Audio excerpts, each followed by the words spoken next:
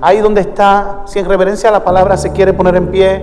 Primera Tesalonicenses 5:18 dice: dad gracias a Dios vamos, ayúdeme, iglesia. Dad gracias a Dios en todo, porque esta es la voluntad de Dios para con vosotros en Cristo Jesús.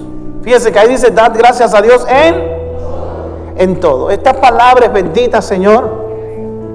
Esta palabra llega al corazón y lo que voy a compartir es algo, simplemente una plática de reflexión con tu iglesia, porque hoy vamos a compartir la mesa tuya, Señor, tu santa mesa. Y sabemos, Señor, que nos has de bendecir con tu palabra, así que háblanos, Señor. Lo creo en el nombre de Jesús. Mientras te sientas, mira a algún hermano y dile simplemente, gracias. ¿Ya lo hizo? ¿Ya lo hizo? Ahora se atreve a mirar al cielo y decirle: papá Dios, mi Dios, simplemente gracias. Lo hizo. Se atreve a tirar un besito y decirle: te amo, Señor. Te amo, Dios. Dar gracias a Dios en todo, nos sugiere la palabra esta mañana. Y quisiera aprovechar el preámbulo porque en momentos como este uno puede aprovechar también el momento para decirle a Dios perdón. Y uno dice: perdón, ¿por qué? Perdón porque a veces, cuando debí ser agradecido, olvidé esa expresión tan sencilla de decir gracias, Señor. Ahora, es interesante porque podemos dar gracias porque en un momento de nuestra vida el Señor nos abrió los ojos cuando en más oscuridad estábamos. Momentos de nuestra vida cuando nuestra mirada ha mirado al suelo y el Señor siempre, como un campeón, nos extiende la mano y nos dice: yo estoy aquí para ayudarte, yo estoy aquí para levantarte, yo estoy aquí para abrazarte, estoy aquí para cuidarte. No estás solo en el camino. Yo soy tu ayudador, yo soy tu guía, ¿sí o no? ¿Cuántos han tenido ese guía que es el Señor? Y usted me dice: pastor, pero es que este año ha sido tiempo de sufrimiento, ha sido tiempo de dolor, ha sido tiempo de angustia, de frustraciones, de depresiones. Y yo podría decirte que sí, lo sé, pero a la misma vez tengo que decirte que así como has sufrido, tenemos que dar gracias porque Él también ha sufrido con nosotros. De hecho, te tengo que decir que cuando tú has parado de sufrir, Él sigue sufriendo por los demás. Que a veces nuestro sufrimiento es individual, pero el sufrimiento de Dios es nacional, es universal. Tanto así que a Él le plujo venir a la tierra y darse y morir por cada uno de nosotros y derramar una sangre en la cruz del Calvario que hoy día nos tiene de pie. ¿Cuántos de esa sangre los tiene de pie hoy día? Te ha ayudado a mantenerte de pie en los momentos más difíciles, cuando has caído, cuando nadie se acordó de ti, cuando nadie te miró, cuando nadie te llamó, cuando nadie te visitó, cuando nadie quería saber de ti. Él siempre ha estado pendiente a ti. Habrá alguien que puede decir simplemente: gracias, Señor. Lo interesante es que aún las heridas de hoy y las de ayer, Él siempre ha estado dispuesto a curarnos las heridas. Él es el mejor bálsamo, Él es el mejor ungüento, Él es la mejor terapia, Él es el mejor medicamento, el mejor antibiótico, Él es el mejor. Él es el mejor. Y habrá alguien que pudiera decir: Señor, gracias porque me permitiste cumplir mis sueños, porque me permitiste cumplir mis metas, porque aún con mis virtudes me aplaudiste, pero también aún con mis errores no me señalaste, sino que me cuidaste y me empujaste para que yo pudiera enmendar las cosas que tal vez no han salido tan bien, o las cosas que no he hecho y me han quedado mal. E interesantemente, cuando sentíamos que su voz ya no se escuchaba o tal vez se alejaba, ahí cuando el dolor fue más fuerte, hoy quiero decirte que ahí es cuando esa palabra que nos invita a vivir la voluntad de Dios y que demos gracia en todo, se hace rema y se hace vida en nuestras manos. Así que yo tendría que decirte que sí, La Biblia dice en Eclesiastés que hay que reír con los que ríen, que hay que llorar con los que lloran. Llorar no es un pecado. Que hay tiempo, y irónicamente, cuando más limpias tenemos nuestras manos, no se las podemos estrechar a nadie. Cuando más limpias tenemos nuestras manos, no podemos abrazar a nadie. Pero pregunto, ¿habrá alguien que tenga limpio el corazón y que te pueda abrazar con el corazón hoy?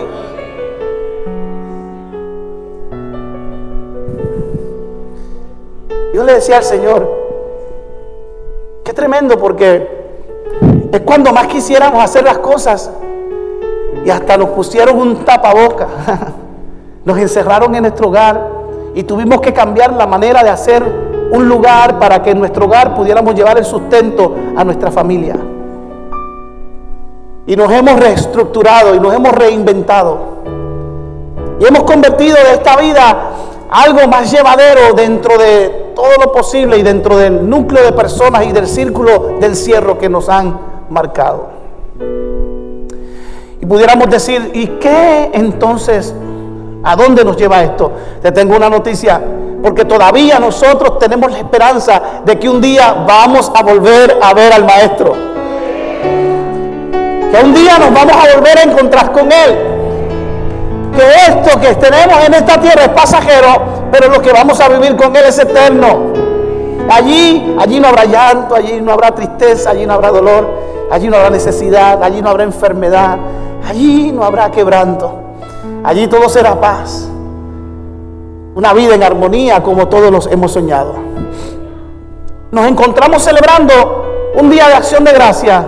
Tradicionalmente muchos lo conocen como el Día del Pavo. Y no me pregunte que haga el chiste que hice el año pasado, porque bueno, el primer año. Pero interesantemente no es un día de tradición para aquellos que tienen a Cristo en el corazón. Es un día que trasciende más allá, ¿sí o no? ¿Sí o no? Acción de gracia. Diga conmigo, acción de gracia.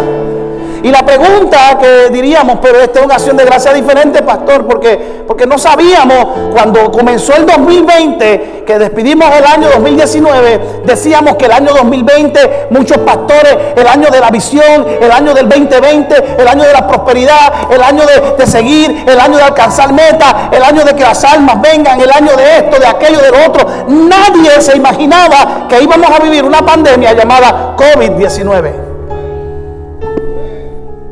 Y celebrar de esta manera no se ha hecho fácil para muchas personas.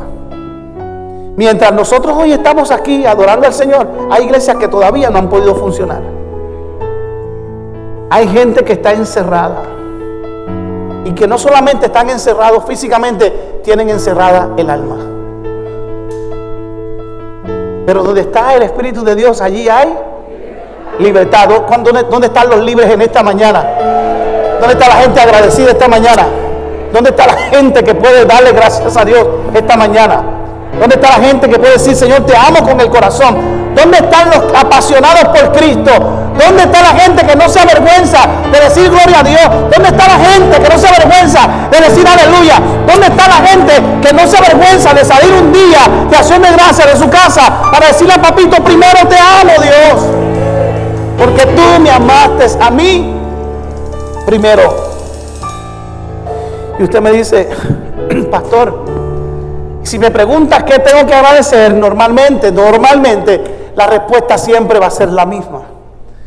Uno pudiera decir, bueno, yo doy gracias por la familia, yo doy gracias por los hijos, doy gracias por el trabajo, doy gracias por la iglesia, doy gracias por el compañero, la compañera de mi vida, por mi esposo, por mi esposa, doy gracias por mis amigos, doy gracias por esto, por aquello, por la vida, por la salud. Y normalmente, en último lugar, doy gracias por Dios. Y a la misma vez, muchos dan gracias por la escasez, otros dan gracias en la abundancia. Y aunque no sea muy agradable o muy positivo, tenemos que entender que aún las cosas negativas que llegan a nuestra vida realmente son motivos de agradecimiento.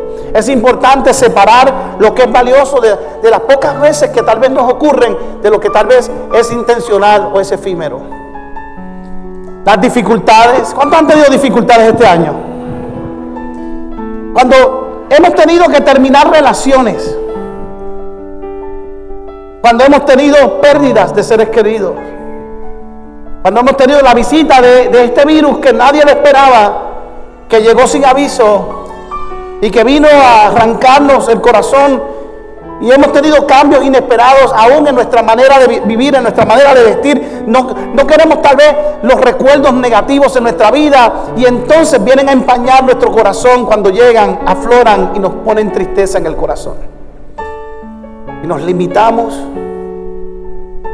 y a veces nos sentimos como que, ¿cuándo esto va a terminar? ¿Cuándo esto va a acabar? Decía una de las jóvenes en el video: queremos ir a la piscina de nuestro hermano y dicen que en mayo tal vez termina la pandemia. Y hasta esas cosas hemos tenido que limitar. Pero Pablo decía: he aprendido a vivir en escasez como he aprendido a vivir en abundancia. He aprendido a vivir en tristeza como he aprendido a vivir en alegría. He aprendido a vivir tal vez encerrado y con la boca tapada, pero nadie me puede tapar el corazón. Nadie me puede tapar lo que soy. Nadie puede quitarme el Dios que tengo. Nadie me puede quitar la alegría. Nadie me puede arrancar el gozo. El gozo del Señor mi fortaleza es. ¿Dónde están los fuertes aquí en el Espíritu? ¿Dónde está la gente fuerte? La Biblia dice: el cielo se hace fuerte y solamente los valientes lo arrebatan. ¿Dónde está la gente que arrebata el reino de Dios aquí esta mañana? Pastor, en un día de acción de gracias debía haberme quedado en mi casa. Muchos, de hecho, qué interesante, y les pido que se den un aplauso. Des un aplauso. Porque este año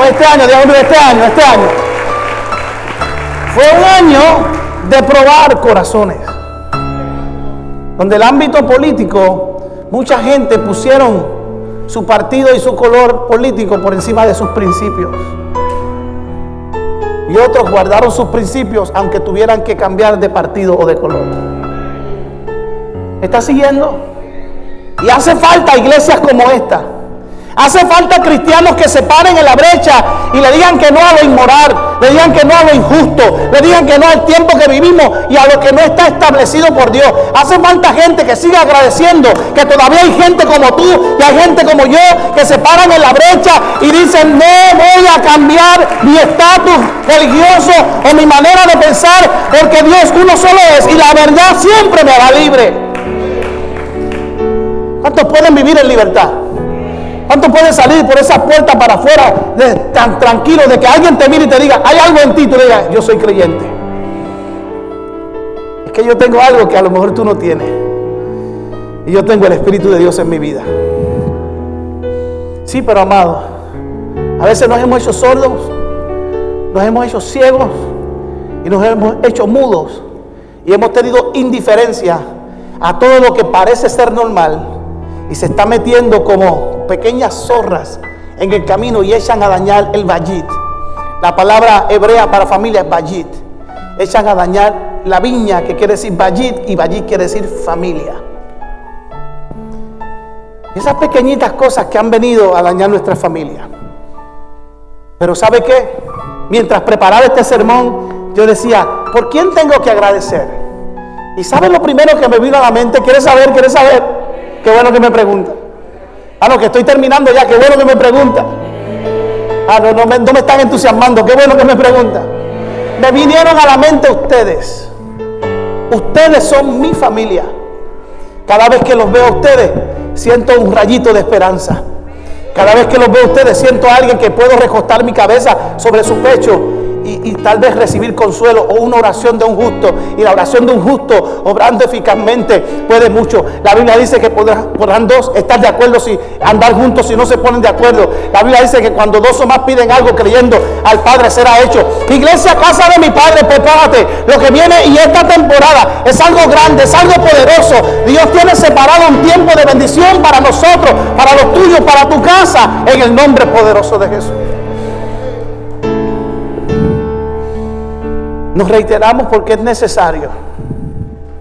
Y yo decía: Señor, ¿cómo termino una historia o una palabra en el Día de Acción de Gracias? Porque quiero cumplir con lo establecido, con el tiempo. Y me vino a la mente una historia que hace tiempo leí, Yo quiero compartirla contigo, ¿me lo permiten?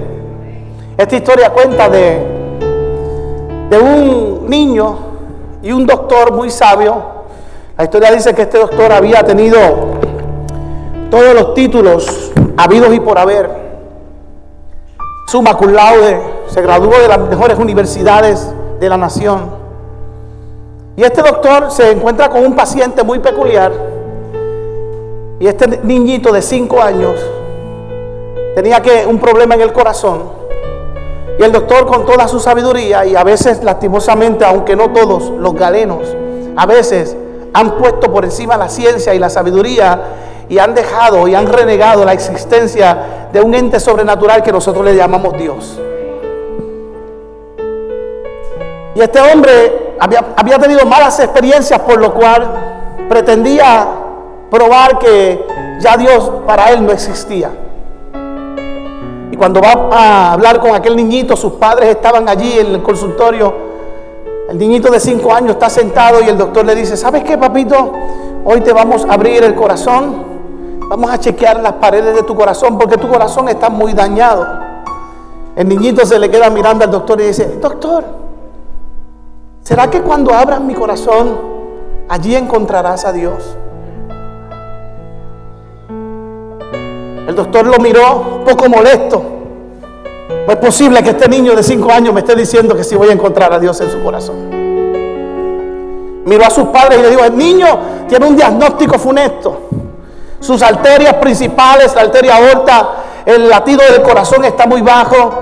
El músculo principal de su corazón está muy deteriorado, por lo tanto, ya este niño tiene una arritmia cardíaca, por lo tanto, si yo intervengo en él puede que quede vivo, pero el diagnóstico es muy malo. Y el niño vuelve y mira al doctor y dice: doctor, no me contestó la pregunta. Cuando usted abra mi corazón, vas a encontrar ahí a Dios. El doctor vuelve y lo mira y los padres no sabían de dónde salía la pregunta. Y usted sabe, cuando estos galenos están siendo confrontados, dice que fue y se encerró en un cuarto aparte el doctor sin que nadie lo escuchara y comenzó a decir: Dios, si de verdad tú existes, ¿por qué le estás haciendo eso a ese niño de 5 años? Que ahora, tan pronto yo intervenga con él, ese niño puede que viva solamente 1 mes, porque ya no hay nada que hacer. La sangre no llega a su corazón no tiene la capacidad de bombear la sangre, circular la sangre en su cuerpo. Ese niño se va a morir y fuiste tú el que permitiste que ese niño se muera.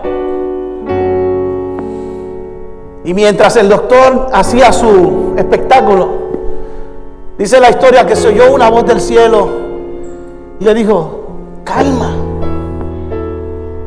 Ese niño de 5 años es una ovejita que yo envié. Una ovejita que yo envié para salvar a otra ovejita que hace muchos años atrás yo la envié a la tierra. Y a esa ovejita le di el don para que estudiara y se hiciera doctor. Pero mientras estudiaba siempre me dio la gloria, pero cuando fue sabio y alcanzó fama, la fama y la sabiduría hicieron que esa ovejita, la cual convertí en doctor, se olvidara que existe un Dios. Pero esa ovejita pequeñita, la cual acabo de enviar, ya hizo su trabajo. Porque esa ovejita fue a rescatar a otra. Y esa ovejita, tú la vas a intervenir. Dice la historia que el doctor, molesto, aún así las cosas que me están diciendo no cambian la vida de ese niño. Ese niño va a morir. Ese niño va a morir. Dice que fue molesto y cuando llegó le dijo a los padres: vamos a preparar el niño en 1 hora, lo llevamos a sala de cirugía. Dice que llegó, abrió el corazón del niño, lo intervino, hizo todo lo que tenía que hacer, limpió las arterias. Salió y cuando llevaron al niño a recovery, pasaron 2 horas, el niño recuperó, los padres estaban ahí, el doctor llega, se para a su lado y lo primero que le dice el niño es: doctor, ¿encontraste a Dios en mi corazón? el doctor le dijo: tenías razón, niño, tenías razón. Ahí en tu corazón encontré a Dios.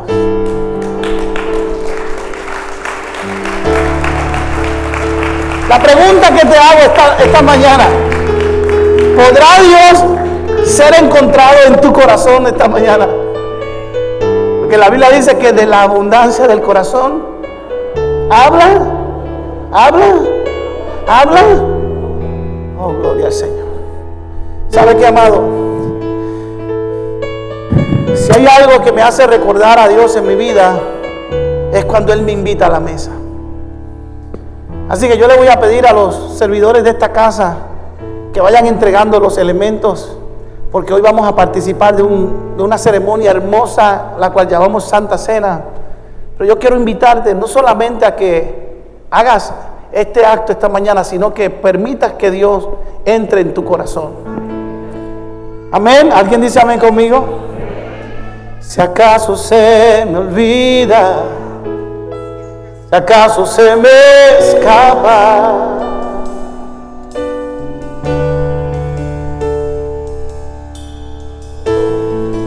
si acaso se me nubla la pasión en mi mirada,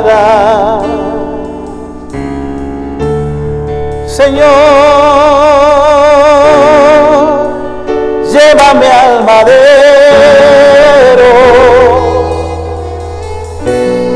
al rincón de nuestro encuentro.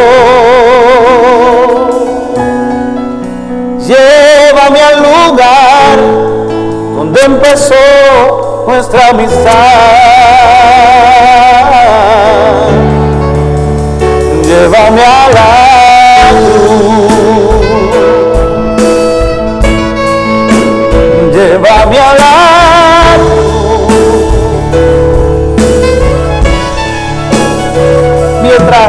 Mientras reparten los elementos, escuchen lo que le voy a decir. Yo sé que este acto a veces se convierte en un acto litúrgico y en un acto religioso para muchos, porque muchos dicen: ¿quién puede y quién no puede participar de la mesa del Señor? Pero yo quiero decirte que cuando Jesucristo instituyó este acto, en su mesa estaban 12 apóstoles con diferentes caracteres, y en una de ellas estaba Judas, y al otro extremo estaba Juan, el discípulo amado, y un poquito más al lado estaba Pedro. Y aún Jesús, sabiendo que Judas lo iba a traicionar, Jesús no le dijo: no, en esta mesa tú no puedes participar. Tampoco le dijo a Pedro: tú me vas a negar 3 veces, así que échate para el lado, tú no eres digno de esta mesa. Y la religiosidad nos ha quitado el privilegio de llegar a la mesa. Y yo no tendría la autoridad para decirle a alguien: tú no eres digno de entrar ni de sentarse a la mesa. Pero si hay algo en el corazón, ahí donde estás, inclina tu rostro y dice: Señor, cámbiame, perdóname, restáurame. Habrá alguien que permite hoy que el corazón se te abra y que Dios more en tu corazón y saque todo aquello que te impide, que te aparta, que te aleja del Señor. Ahí donde estás, haz una retrospección dentro de tu corazón y dile: Dios, perdóname. Dios, reconozco que soy pecador. De hecho, preguntaría: ¿habrá alguien aquí que esté libre de pecado? Porque si hay alguien, entonces yo tendría que decir, como dijo Jesús: aquel que esté libre de pecado, que arroje la primera piedra. Por lo tanto, reciba el cuerpo de Cristo, que es el pan, y reciba la sangre de Cristo, que es el jugo de uva. Y ya mismo, cuando le indiquemos, vamos a tomar. Y la Biblia enseña que aquel que lo hace creyendo recibe sanidad. ¿Alguien dice amén? Aquel que lo hace creyendo recibe restauración. Aquel que lo hace creyendo recibe edificación. Aquel que lo hace creyendo recibe transformación. ¿Alguien dice amén conmigo? ¿Alguien puede dar gracias hoy por el privilegio de venir a la mesa del Señor? Mientras los servidores terminan de repartir los elementos, ¿qué tal si me ayuda a cantar? Oh, si acaso se me olvida, si acaso se me escapa, Señor, si acaso se me nubla la pasión en mi mirada. Oh Señor, llévame al madero,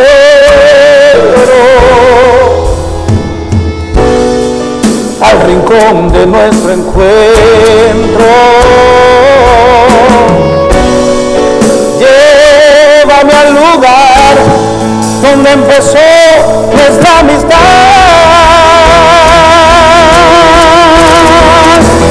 Llévame a la cruz. Llévame a la cruz. Llévame a la cruz. Llévame a la cruz. ¿Están todos? Todos los que estamos tienen los elementos. Envíenme una señal, por favor, los mujeres. ¿Estamos todos? Amén. Les invito a ponerse de pie, por favor. Vamos a participar de este acto hermoso. Oh, gloria al Señor.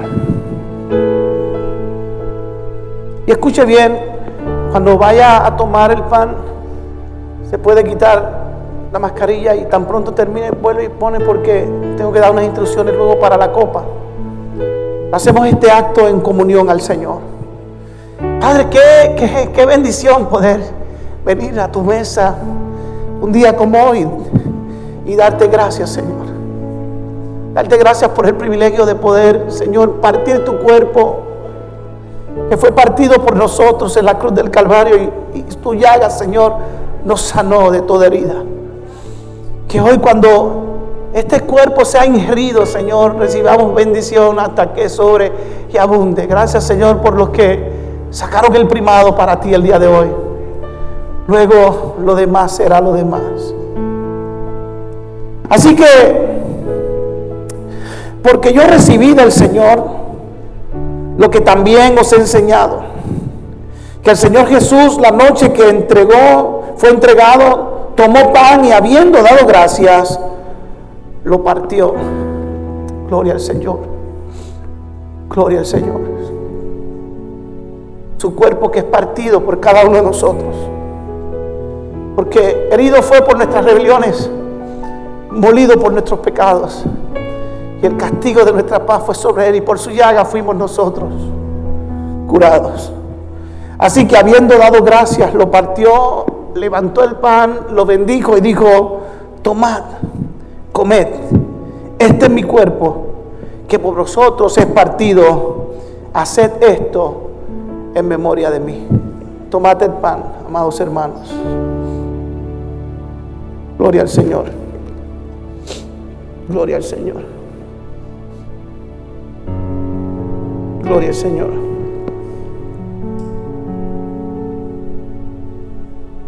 Bendito el que vive para siempre. Le damos gracias, Señor. Le damos gracias, Jesús de Nazaret. Bendito tú eres, Señor. Gracias, Dios.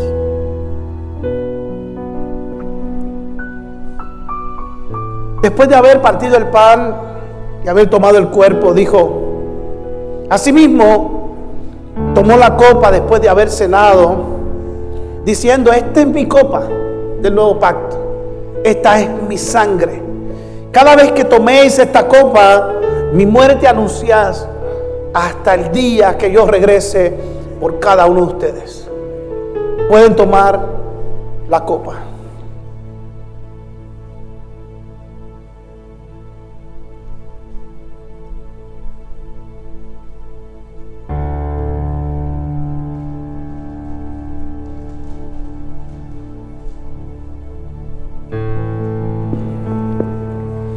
Gloria al Señor.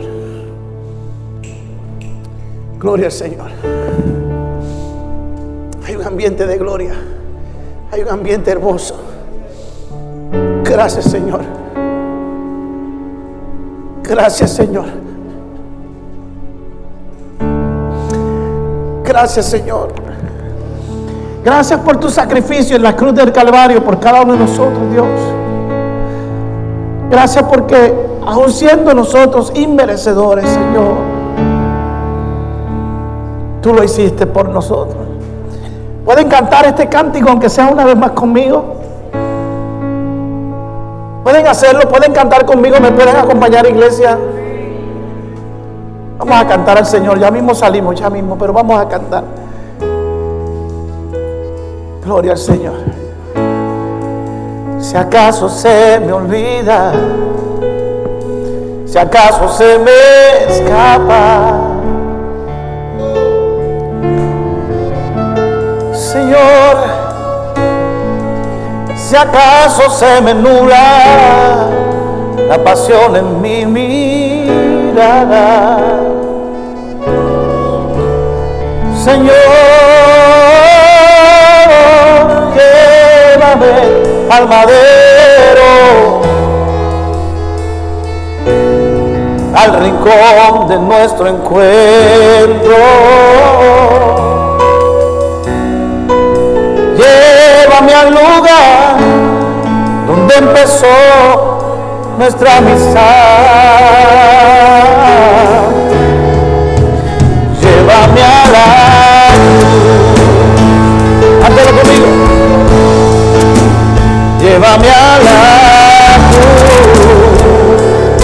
Oh, llévame a la cruz.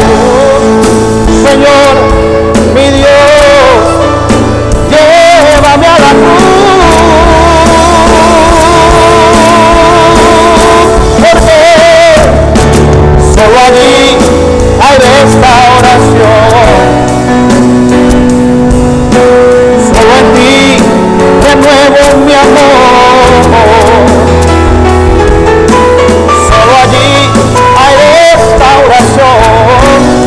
Señor, solo en ti renuevo mi amor. Llévame a la cruz. Señor, oh, llévame a la cruz. Señor, mi Dios, llévame a la cruz. Señor, mi Dios, por favor, te pido, llévame a la cruz.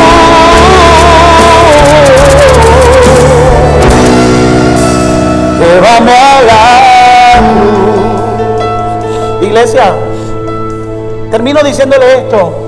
El lunes necesito la oración de todos ustedes. A las 8 de la mañana estoy en el hospital IMA San Pablo en Puerto Rico, donde voy a ser intervenido quirúrgicamente. Ya ustedes conocen lo que les he hablado, así que voy a pasar un tiempo donde es posible que necesite un tiempo para luego tener una recuperación, pero yo sé que cuento con la oración más poderosa de la iglesia más poderosa de Puerto Rico. Gracias por su entusiasmo. Y si hay un motivo por el cual le agradezco a Dios, es porque Él me ha dado 52 años de vida. Y lo digo con orgullo porque parece que tengo 30 todavía, alaba. De convertido. Saben que voy tranquilo, voy en paz. Ya el Señor me habló que lo que viene es grande para esta casa. Que esta enfermedad no es de muerte, sino para que Dios se glorifique aún más. Así que, amado, yo me siento tan orgulloso de esta casa, porque esta casa es mi familia. No solamente, yo digo, esta no es mi iglesia, esta es la iglesia de Dios. Y lo que es de Dios permanece para siempre. Así que nada, saben que voy a estar ahí, pero ya se hizo provisión. El domingo estoy aquí predicando los 2 mensajes y entonces ya usted sabe que el lunes tempranito ya estoy allí en hospital. Les bendigo. Cuando salgan ahora, por favor, van a tener un detallito en la parte de afuera. Necesito que lean la etiqueta y espero que este día de acción de gracia la pasen bien con su familia. No coman mucho pavo. No, los bendigo, amados. Gracias por estar acá. Señor, te doy gracias por tu iglesia. Te doy gracias por esta familia. Te doy gracias por cada ministerio de esta casa. Te doy gracias por lo que has hecho, por lo que estás haciendo y por lo que harás. Porque nosotros no te servimos por lo que nos das. Tampoco te servimos por lo que puedas hacer con nosotros. Te servimos por lo que tú eres. Y tú eres el Dios que no cambia. Tú eres el único Dios poderoso. Tú eres el gran yo soy, el alfa, el omega, el principio, el fin. Tú no tienes sombra de variación. Tú no eres hombre para que mienta, ni hijo de hombre para que te arrepientas. Así que Dios, te servimos por lo que tú eres. Te bendigo, Dios, te amo. Y simplemente termino esta oración diciéndote simplemente gracias, Señor. Vamos a salir de este lugar, pero no de tu presencia. Llévanos con bien. Y como siempre decimos en esta casa, nosotros somos mi casa, tu casa, la casa de mi Padre, donde somos hijos. Somos familia, bendecidos, amados. Vayan con bien. Les amo. Pues.